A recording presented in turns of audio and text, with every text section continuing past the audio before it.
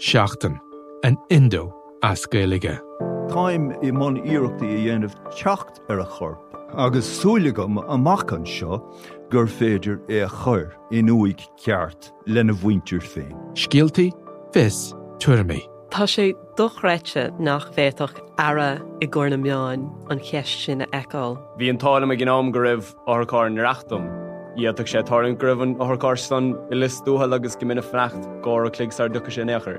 Ná ní bhín ann dardarach sé sin. Bhín marabh. Seachtain. Find us on all the usual podcast platforms. This week on Crime World. There was a Republican police from 1920. I mean, the IRA was effectively trying to run an underground government. And actually there was a crime wave. 1919, 1920. There's a wave of bank robberies, post office robberies, robberies of individuals, robberies of pubs in Dublin and in rural areas as well.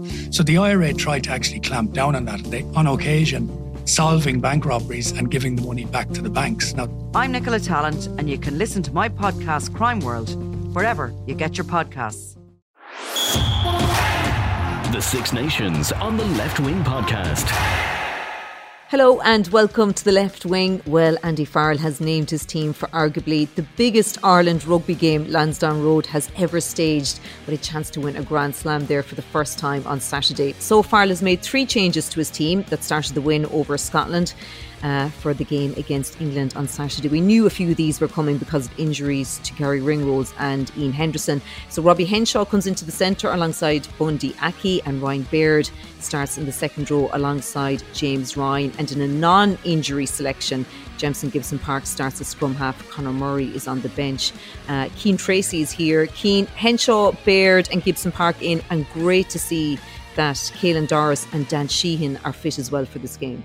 Yeah, miraculous recovery, really, wasn't it? You definitely feared the worst when they went off last weekend, like particularly Caelan Doris with the fall that he had in the disallowed try. And it's a massive boost to have the two of those guys available. I mean, I was kind of been out in the Ireland camp all week, and to be fair, from early in the week, the word was that they were going to recover. That I'd say there's a huge element of that these are two guys who have worked so hard to get Ireland into this position that it was going to take something serious for them not to be involved. So that's massive, absolutely huge. And like, it's great as well. Like, I mean, how unfortunate is it for guys like Ian Henderson and Gary Ringrose in particular, like, who's just been so unlucky. You think back to the third test last summer, missing that as well, and he's been one of Ireland's best players consistently over the last while. So you feel really bad for guys like that who miss out. So Ronan Kelleher is another one. He's just been dogged with injuries over the last while. You'd hope that the latest shoulder injury isn't too serious, but for guys like Dan Sheehan and Caelan Doris, it's just massive and fully deserved that they get the chance to see this out. But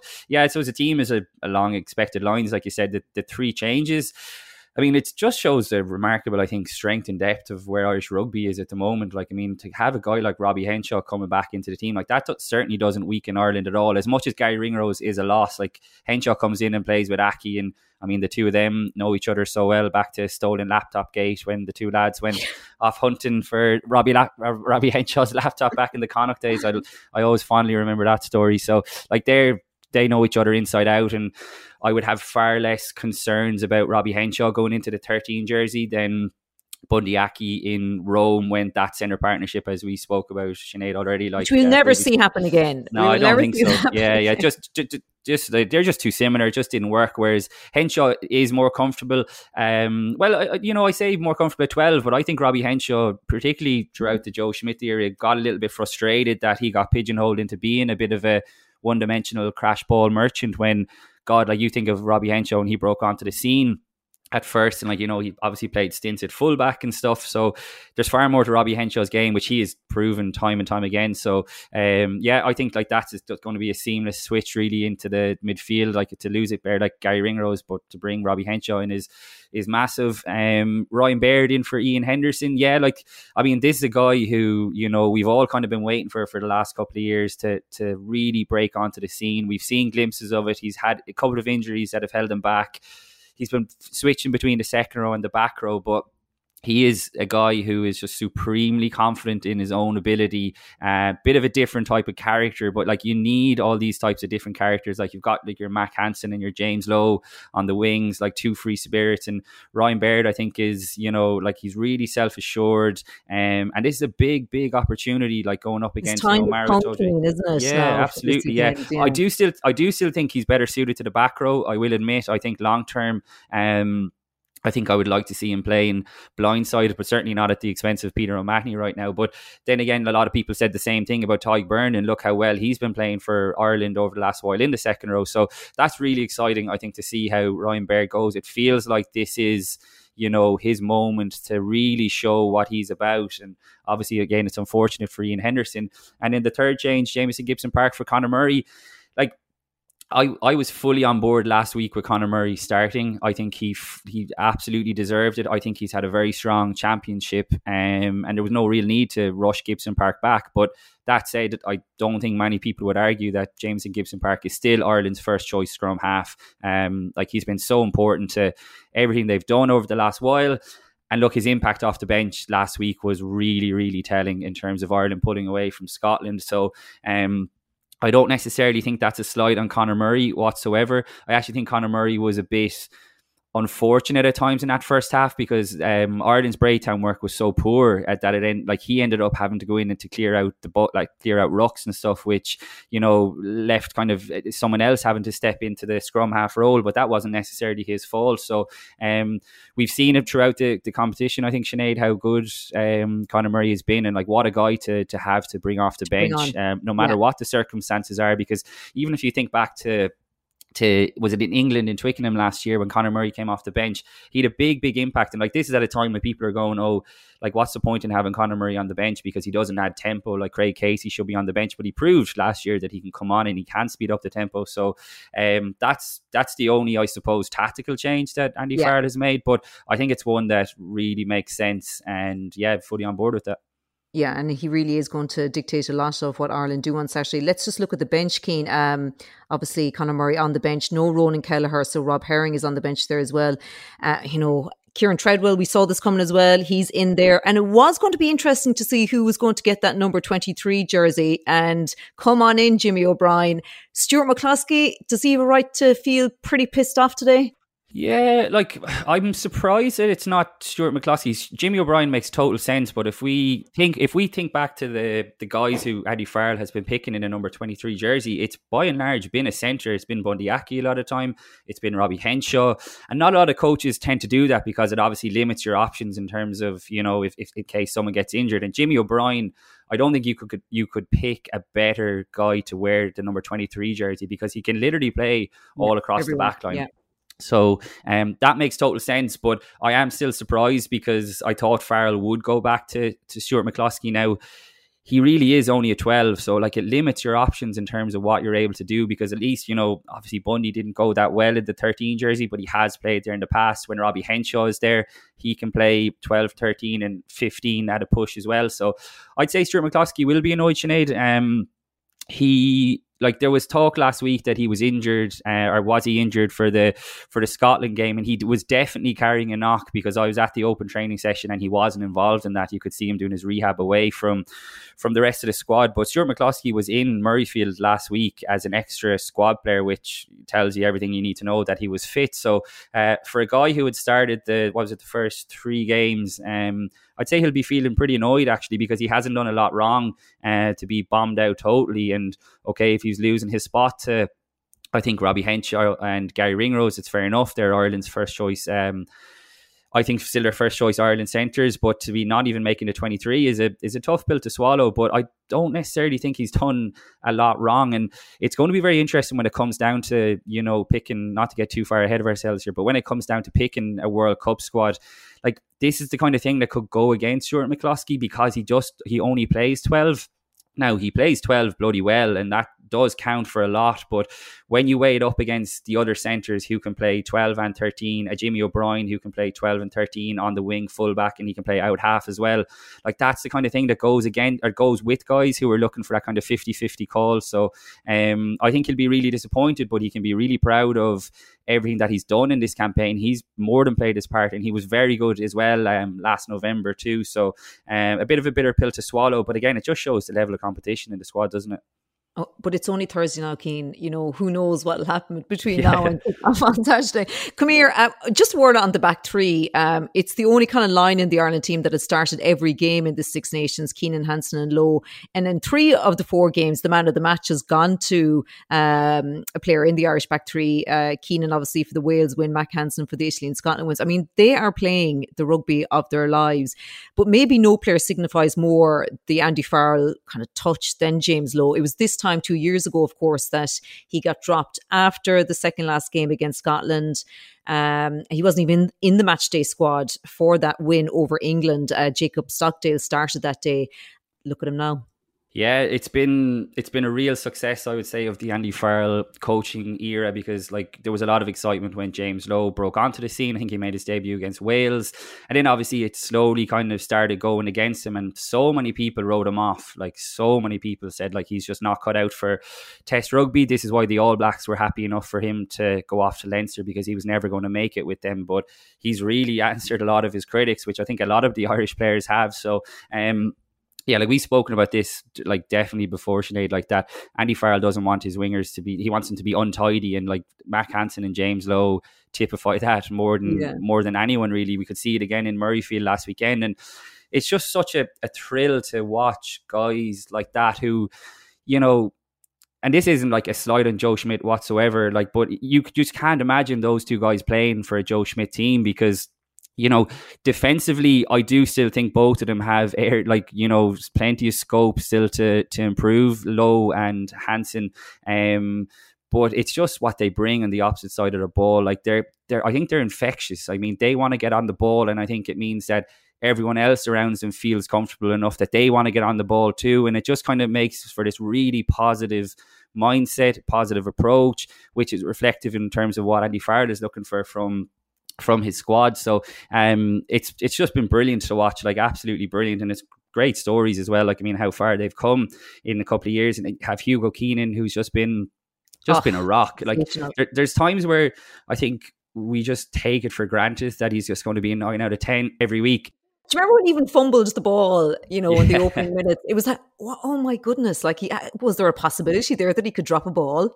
He just does the basics so well. And when I was watching the game back, it was one of the things that struck me was the pass that he threw for Mac Hansen to score. And like Mac Hansen still had a lot of work to do, and it was a sensational finish ahead of Duane van der Merwe. But there's times when you watch rugby and you're kind of looking for the complex kind of thing, you know, the trick play or whatever, but you cannot put a price on the basics done well. And Hugo Keenan does the basics exceptionally well.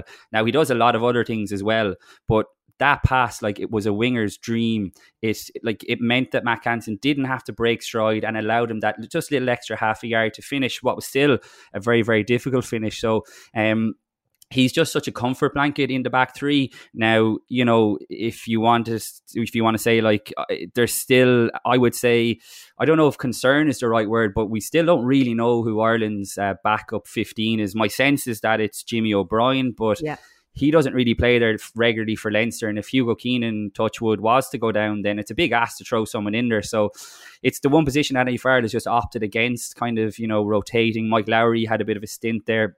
He's obviously not even in the wider squad now anymore. So it's interesting. Ireland are very reliant on Hugo Keenan, but going forward, I'd be interested to see what they do in the World Cup warm-up games in August. Like, I'd be shocked if Hugo Keenan plays all of those games, even though you wouldn't put it past him, really, would you? So that's one area I think that coming out of the Six Nations that Andy Farrell will be mindful of, that he'd like to have, you know, a backup option more assured, because there's plenty of guys running at fullback, I've no doubt, in training, but actually doing it in the proper kind of heat of battle is what matters.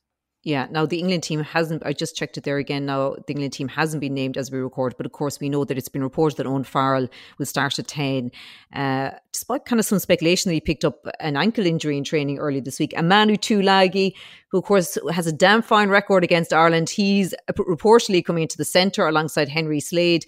Cian, I thought the closer we got to Saturday that the usual kind of historical doubts and concerns would grow about England and what they can do, but it's not really happening. So I'm really beginning to worry now about the lack of worry for Saturday. Yeah, it's the most Irish thing ever, isn't it? Like, isn't you just it? don't. Yeah, like it just You doesn't. need some worry. Yeah, well, Andy Farrell is probably sitting in the team hotel at the moment, like hoping for a bit of adversity, while every Irish fan out there is hoping for just like for one easy, smooth week where nothing goes wrong. That as well. I'm actually kind of going like I feel like his influence is even affecting me. I'm now going through what could go wrong on Saturday. Ireland haven't got a yellow card yet. Like, could it be kind of some indiscipline? But kind of going through those scenarios as well. Well, but if it does go wrong, like you would have total faith in Ireland handling whatever it is. Like what happened at Murrayfield last weekend was like just insane. And I know like you and yourself and Rod spoke about it on the podcast earlier this week.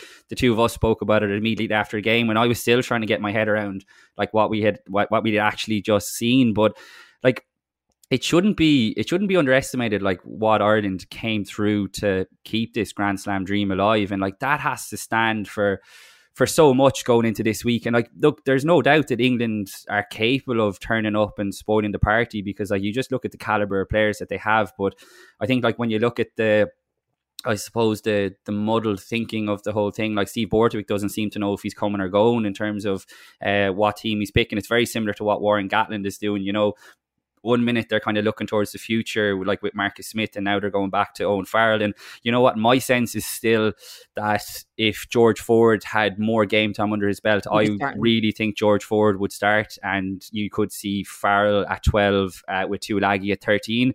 And I think come the World Cup, I'd be shocked if that's not the way they might look to go. I'm a big fan of Henry Slade. I think he's class, but you look at what kind of George Ford had done with Leicester Tigers before he joined Sale under Steve Borthwick, and I've always had a nagging sense in the back of my mind that he would like to go back to George Ford. Obviously, he's coming back from an Achilles injury, and like for what is, it's basically a dead rubber for England. I think they're probably mindful of, I know George Ford has been playing for Sale, but they're probably mindful of just getting him a few more games. But I think come the World Cup, Ford could be the man that England look to. So it must be very hard for someone like Marcus Smith to get his head around where he stands with the whole thing.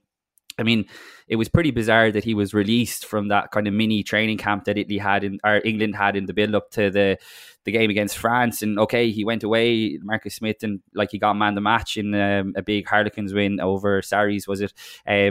But he still missed 3 days of training in England camp. And like, this is a guy who's still like very, very new in the scene. So I don't know. It's hard to figure out. I never got the sense, like I love watching Marcus Smith play, like so exciting, but I never got the sense he was a Steve Borthwick player. Like Borthwick was kind of brought in, I always thought, to kind of, go back to basics and play the kind of, attritional game plan that won Leicester Tigers a premiership under him. But the game has moved on. Like, I mean, we've seen this with Warren Gatland as well. We saw it when Warren Gatland was with the Lions. Like, this is why I think Ireland are, on course for a Grand Slam, because they're playing a tempo. You look at France, the way they're playing a tempo. This is the way, the modern trends have moved. And England just still seem to be stuck in their old ways in terms of, like, we just mentioned Hugo Keenan there. I'd imagine he is going to see a lot of high balls rain down on top of him come Saturday. But I mean, that's kind of bread and butter to Hugo Keenan, really, isn't it? So, I would agree with you, Sinead, because it's just the old Irish kind of attitude in you. Like, there's always kind of a nagging sense in the back of your mind, but all logic and sense, if you kind of take the emotion out of it, like Ireland should win this, and they should win it well. But it just comes down to, I suppose, being able to handle the occasion, like the nerves, Johnny Sexton. That's the biggest thing. But they've shown that they are able to do that. They are, but I'm always just amazed by the psyche of professional players. Like, I mean, Conor Murray playing when he did after what he went through, like with his dad and stuff. Like, it just blows your mind at times, like how these guys are like tuned. They're just wired differently. But I mean, playing in front of your friends and family for a Grand Slam, like at home, to become the first Irish team to win a Grand Slam in Dublin. Like, that has to play in the back of your mind. And like all the signs suggest, you know, like there's been loads written and said about how the great job that Gary Keegan has done, but this is a different type of pressure. Like I was over in New Zealand obviously for the test series last year, and they treated the third test as a final, but that was still at the other side of the world, and there was a couple of and nobody expected them really to win that third test. They were still underdogs. There was a couple of thousand Irish people there, and it was great, but they were away from the public glare, you know, whereas this week the hype train has long since left the station, and that's a great thing. Like, I mean, we should really be cherishing and appreciating. That was the point I was making to you, Sinead, after the game. Like with the Ireland under-20s going for a Grand Slam in Cork on Sunday, like this really could be one of the greatest, would you say? Probably the greatest weekend for Irish rugby. So we should just enjoy it and cherish it. But I think the players know that as well. They know what's at stake. You know, Johnny Sexton's last Six Nations game, the chance to become the highest point scorer. There's just so much at stake, and they've come so far, and they've put in so much hard work that it would be like such an anticlimax if they don't go on and complete the job now. But it would be such an anticlimax. I can't even almost go there if it doesn't go to script on Saturday. Like it's hard, like it's really hard. And this isn't like, there's a fine line between being kind of logical and confident and being arrogant, and I don't think anyone is being arrogant, because I think even we're going off evidence here. Yeah, and like I think even the most diehard English supporter would say that their side is up against it. And it feels like a bit of a kind of a missed opportunity for England in some sense, because I think they're going to come out of the Six Nations. I think I'm right in saying if they lose, they'll have won 2 games in the Six Nations for 3 consecutive years. But, you know, they're going to come out at the back end of the Six Nations, and I don't think they're going to be any the wiser in terms of like where they're going under Borthwick, whereas Ireland are certainly, you know, they know exactly where they're heading. So it's like, I can't wait. Like you said, it's only Thursday, but like you kind of wish the game was tomorrow, really, don't you, just to get stuck into it. But you can imagine how the players, I'd say they're hopping off the walls ready to go. Okay, great stuff, Cian. Thanks for that. We're going to continue our build-up on the left wing tomorrow. Will Slashery will be chatting to former England international Alex Corbisiero, and we'll also have a podcast after Saturday's game, and hopefully we will be celebrating some history and a first ever Grand Slam win for the Irish team in Dublin. That's it for now. Thanks for listening. The Six Nations on the Left Wing Podcast. Rate, review and follow the show on Apple, Spotify or wherever you get your podcasts.